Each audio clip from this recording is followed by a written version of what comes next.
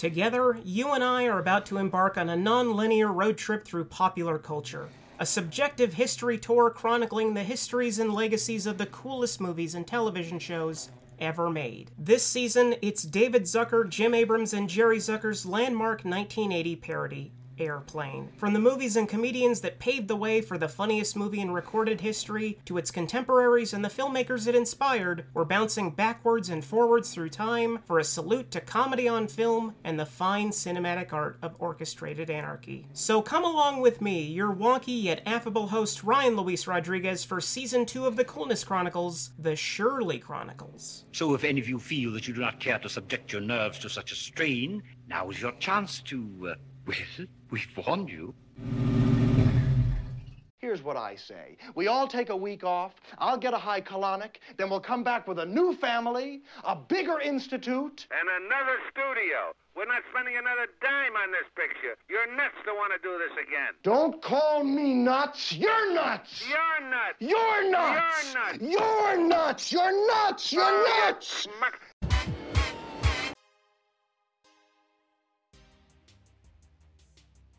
Last week, we concluded a deep dive into the various horror spoofs and parodies of the 1980s, and this week we're going deep into a master of micro-observant satirization, the great Albert Brooks. It's a tale that involves PBS parodies, unhealthy relationships, Stanley Kubrick, and a heaping helping of Julie Haggerty. Oh, it's on now. It's on, baby. On with the show.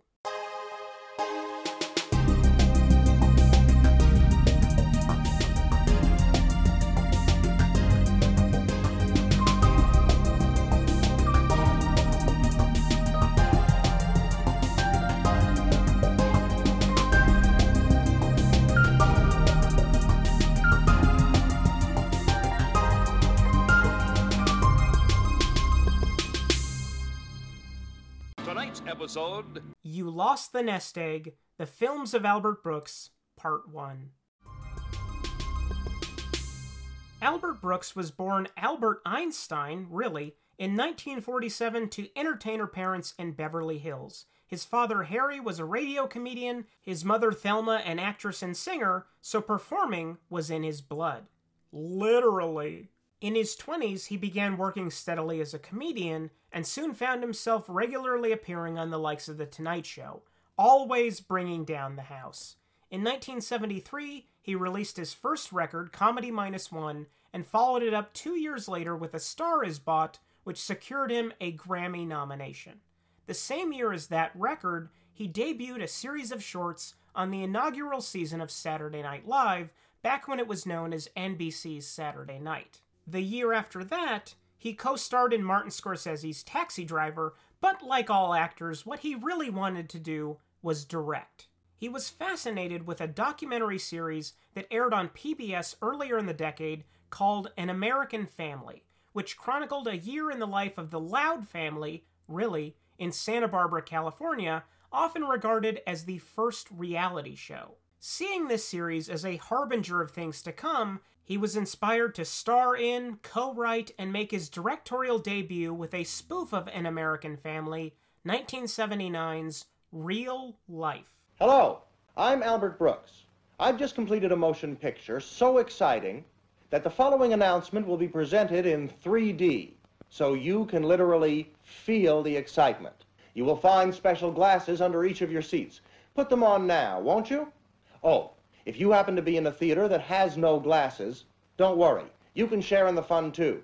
Simply turn to the person you're sitting next to and borrow a piece of red and blue cellophane. Then put one over each eye like this. Got it? Good. Now we're all ready to enter into the world of 3D. Well, hello again. A little different, isn't it? Does it scare you? Oh, come back, come back. I'm just having some fun. I didn't mean to scare you. I like you. That's why I want to tell you about a new movie called Real Life. Real Life tells the story of what happens when a real family's life is turned into a major motion picture. That family could have been you, or you, or you. Well, we're almost out of time. My watch is gone. Somebody stole my watch. Somebody in this theater stole my watch. Yes, you took advantage of this special process and you snuck right up on the screen and took my wristwatch. Much like the series it satirized, Real Life asked an important question. Is there anything real about a life documented secondhand for posterity? Brooks seems to believe that no, there isn't. This ambitious, conceptual, and deeply prophetic film presents itself as a faux documentary, years before the likes of Spinal Tap and the films of Christopher Guest. Brooks plays a version of himself, an unscrupulous comedian and filmmaker who decides to document the lives of a dysfunctional family for an entire year under the auspices of research, but in reality to secure himself an Academy Award or a Nobel Peace Prize, whichever is more attainable. Oh, that's quality comedy right there. If that sounds relatively straightforward, I'm leaving out some key absurdist details. Documenting the family are 6 photographers in giant state-of-the-art helmet cameras that look like something Daft Punk would have worn in 1979 if they were performing on the surface of the moon. The Ettenauer needs no special lighting, and it uses no film. Yes, all picture and sound information is recorded digitally on these integrated circuit chips, some no larger than a child's fingernail. When these chips are filled to capacity, they will be removed from this housing and then mailed back to the Institute, where they're decoded and then transferred to film as we know it. Only 6 of these cameras were ever made. Only 5 of them ever worked. We had 4 of those. All of the footage we see throughout the film is ostensibly shot with these helmet cameras, and every couple minutes or so, one will be captured in the corner of the frame, and I gotta say, it never stops being amusing. Like, never. Anytime you start investing in the scene and are lulled into a deceptive plausibility, the reality is broken with a glimpse of the camera helmets, constantly reminding the viewer of the artificiality of the entire enterprise. The subjects of the documentary are the Yeagers, led by Patriarch Warren, the late great Charles Grodin, Matriarch Jeanette, Frances Lee McCain, and son and daughter Eric and Lisa, a family that feels ill at ease with their new reality.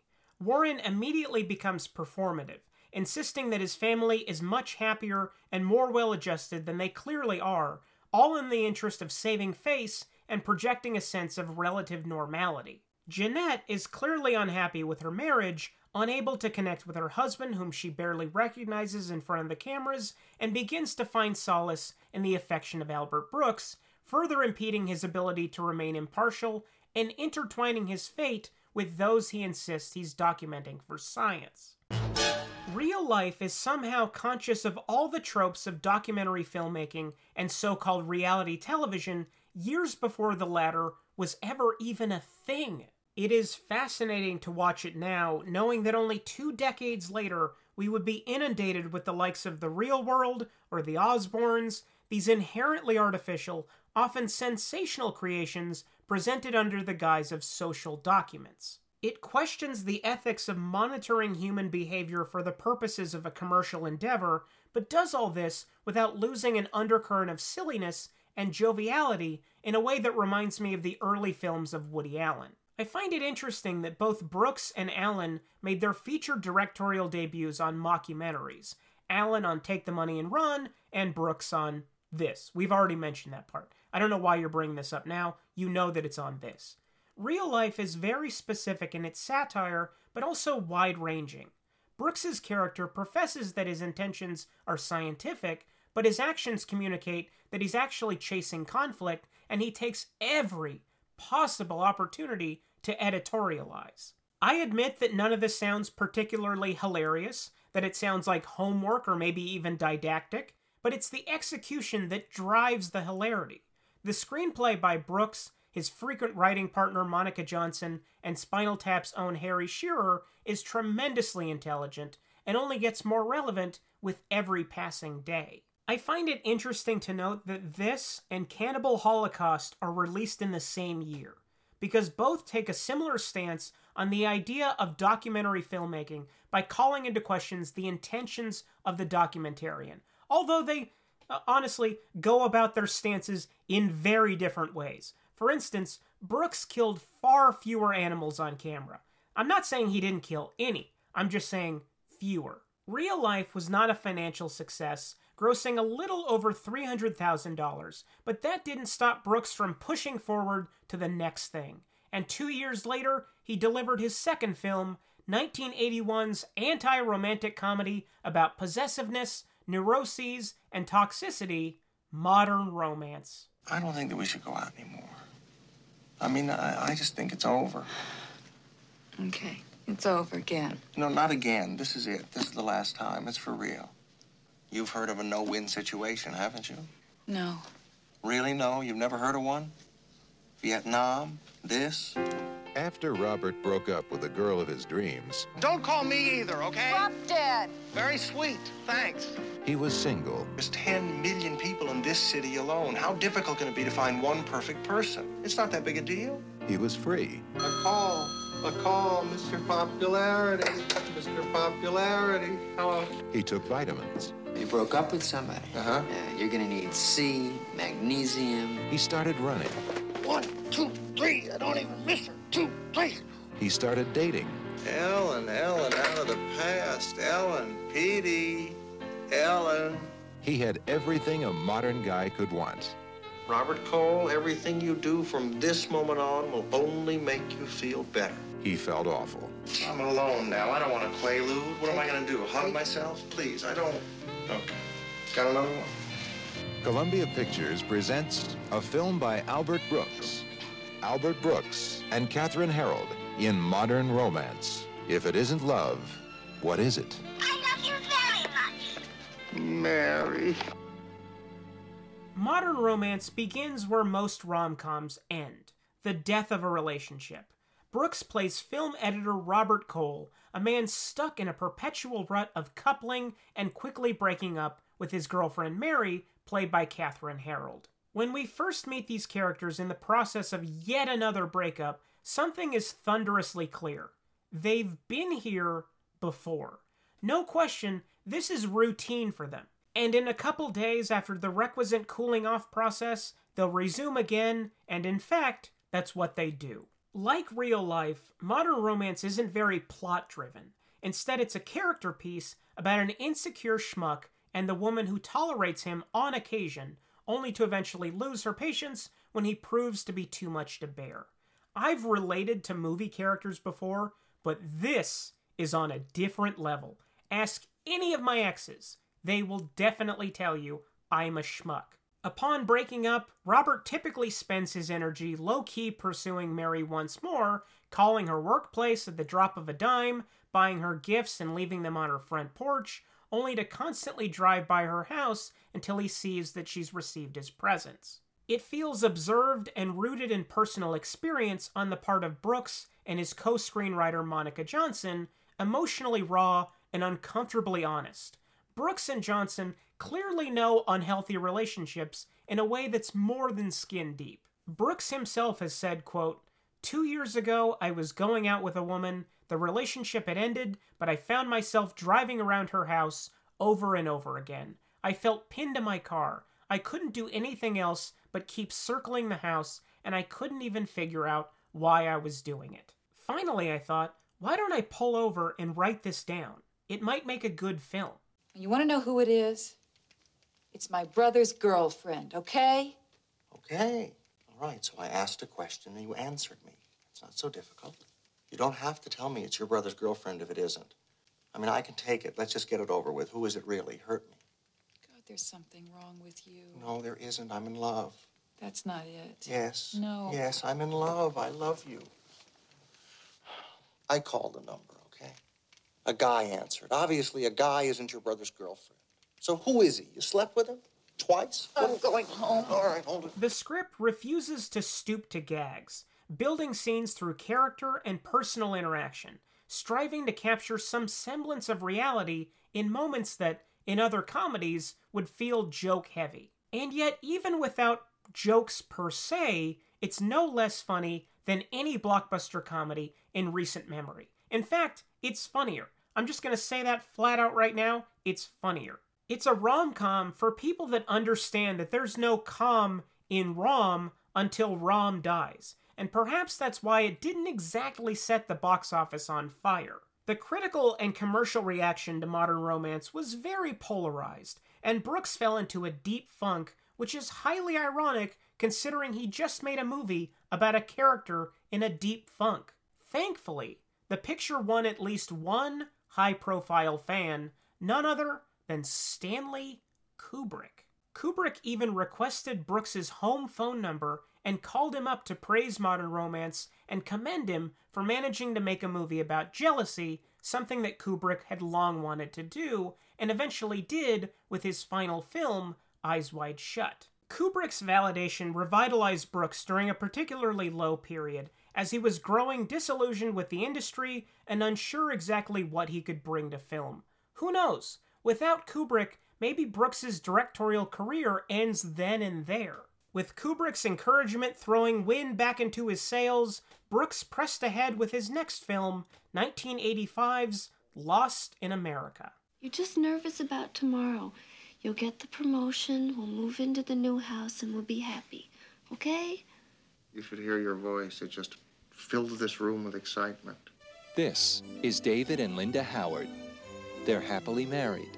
I want to have sex with you right here. Right now, right here. And they're about to have a day. This is it. They'll remember the rest of their lives. David, you're fired. Fired? Oh, I'm fired! Now, they're going to drop out. We have to touch Indians.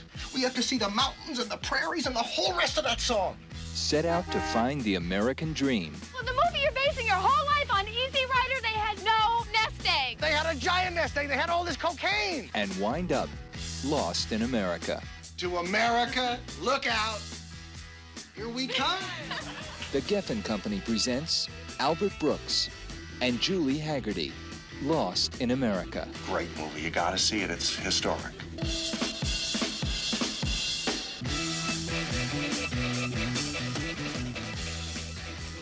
Brooks plays David Howard, a yuppie baby boomer whose life is consumed with behaving professionally. He's raking in the big bucks working for a top advertising firm and in the full throes of a midlife crisis, spurred on by being denied a promotion. After cussing out his boss, David is promptly fired and escorted from the building and impulsively convinces his wife Linda, played by possibly the greatest straight woman ever, Julie Haggerty, to liquidate their assets, drop out of society, and set off across the country in a Winnebago, yes, a Winnebago, in an effort to find themselves. Their first destination, Las Vegas, where over one long evening Linda gambles away their collective life savings, leaving them literally lost in America. Get it?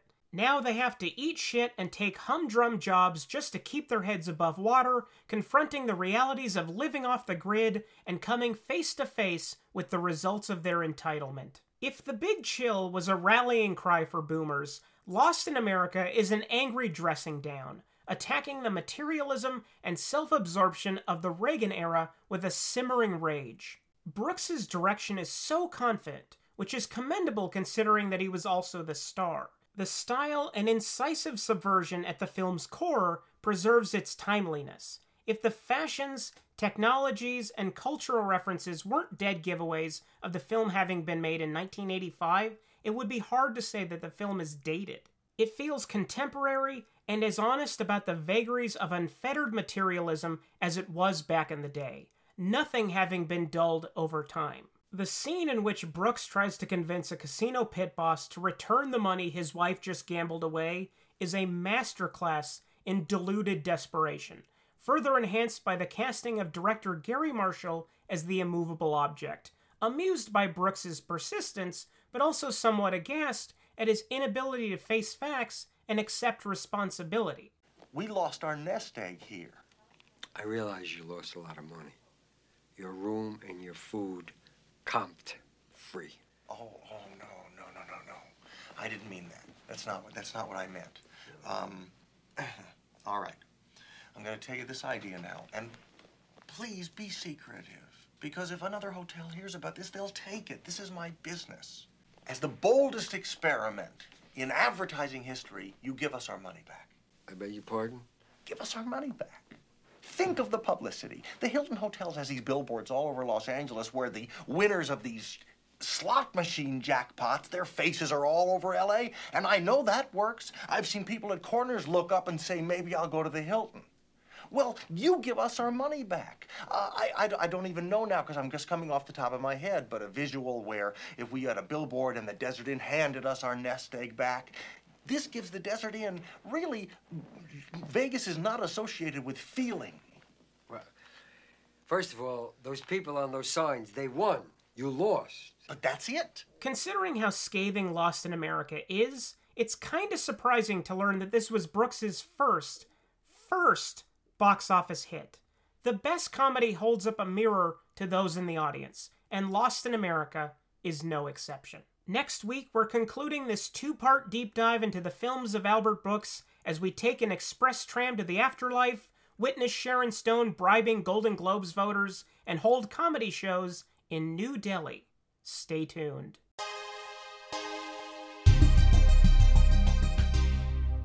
And that is where we end this episode of the Shirley Chronicles. If you're a fan of the show, $5 gets you access to not just early broadcasts of every episode, but countless hours of bonus content and super fun weekly minisodes every Friday that spin off from the weekly show exclusively at patreon.com/coolnesschronicles. This Friday, we're diving even further into my favorite and least favorite cinematic discoveries of the past year. But before we take off for the week, it's the moment you've all been waiting for. It's Ryan's recommendations. In my recent obsession with the Watch TCM app, I've discovered a few real surprises, and this week I'm recommending a thrillingly idiosyncratic, clever little film from 1980 called Simon. Who I am and why I've been sent here to live among you. And the answer is really very simple. Things here are just not working out very well. Your jobs are boring, your food is bland, your water is polluted, and your relationships don't work. Is that not right?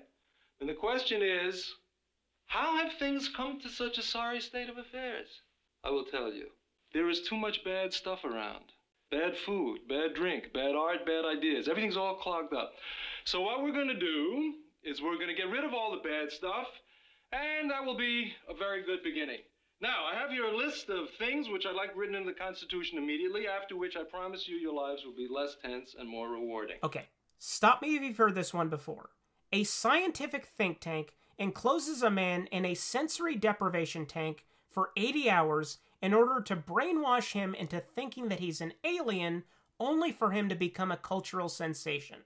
That sounds interesting, right? Well, I haven't even begun to scratch the surface. Simon is the directorial debut of Marshall Brickman, best known as the co-writer of some of Woody Allen's best films like Annie Hall, Sleeper, and Manhattan, and you can feel the influence infused into the picture. It's a fascinating film, and if you're looking for something that is out there and endearing in equal measure, look no further. It's not currently streaming for free anywhere, but keep your eyes peeled to the Watch TCM app, and maybe it'll return soon. For more reviews and recommendations, check out my Letterboxd page at letterboxd.com/coolnesspodcast. Thank you for listening. If you enjoy what you hear, please rate and review the show on Apple Podcasts or your chosen source, locatable as the Coolness Chronicles, and share it with anyone you can, any way you can. This has been the largest and most fulfilling endeavor I've ever seen to completion, and it would be nice to keep making the show until it just isn't fun anymore. This is a 1000% independent nonprofit podcast, and as such, we are markedly less visible. Every time you guys and gals spread the word, it assures that we can afford to record another day. Have questions or comments? Have I missed anything so far in this series? Contact me on Twitter @CoolnessPodRyan, Instagram @TheCoolnessChronicles, on Podchaser, or on our Facebook page, and keep on the lookout for updates. Also, check out the other podcast that I co-host, Reels of Justice, where every week we put a movie on trial to determine if it's guilty or innocent of being a bad movie. The show is available on iTunes, Stitcher, Spotify, iHeartRadio, wherever you find fine, upstanding, well-groomed podcasts. Special thanks to the amazing Lacey Barker for all of her wonderful artwork, Bill Sherm for all of our wonderful music, and special thanks to our equally amazing patrons: Isabel T., Bobby L., Michael A., Ian C., T-Flax, Ian M., Kitty K., Kelly B., The Vern, Michael H., Mary M., Bill M., Christopher H., Christopher J., Tracy R., and Jenny R. Until next time, do what you love, don't be a dick, and take care.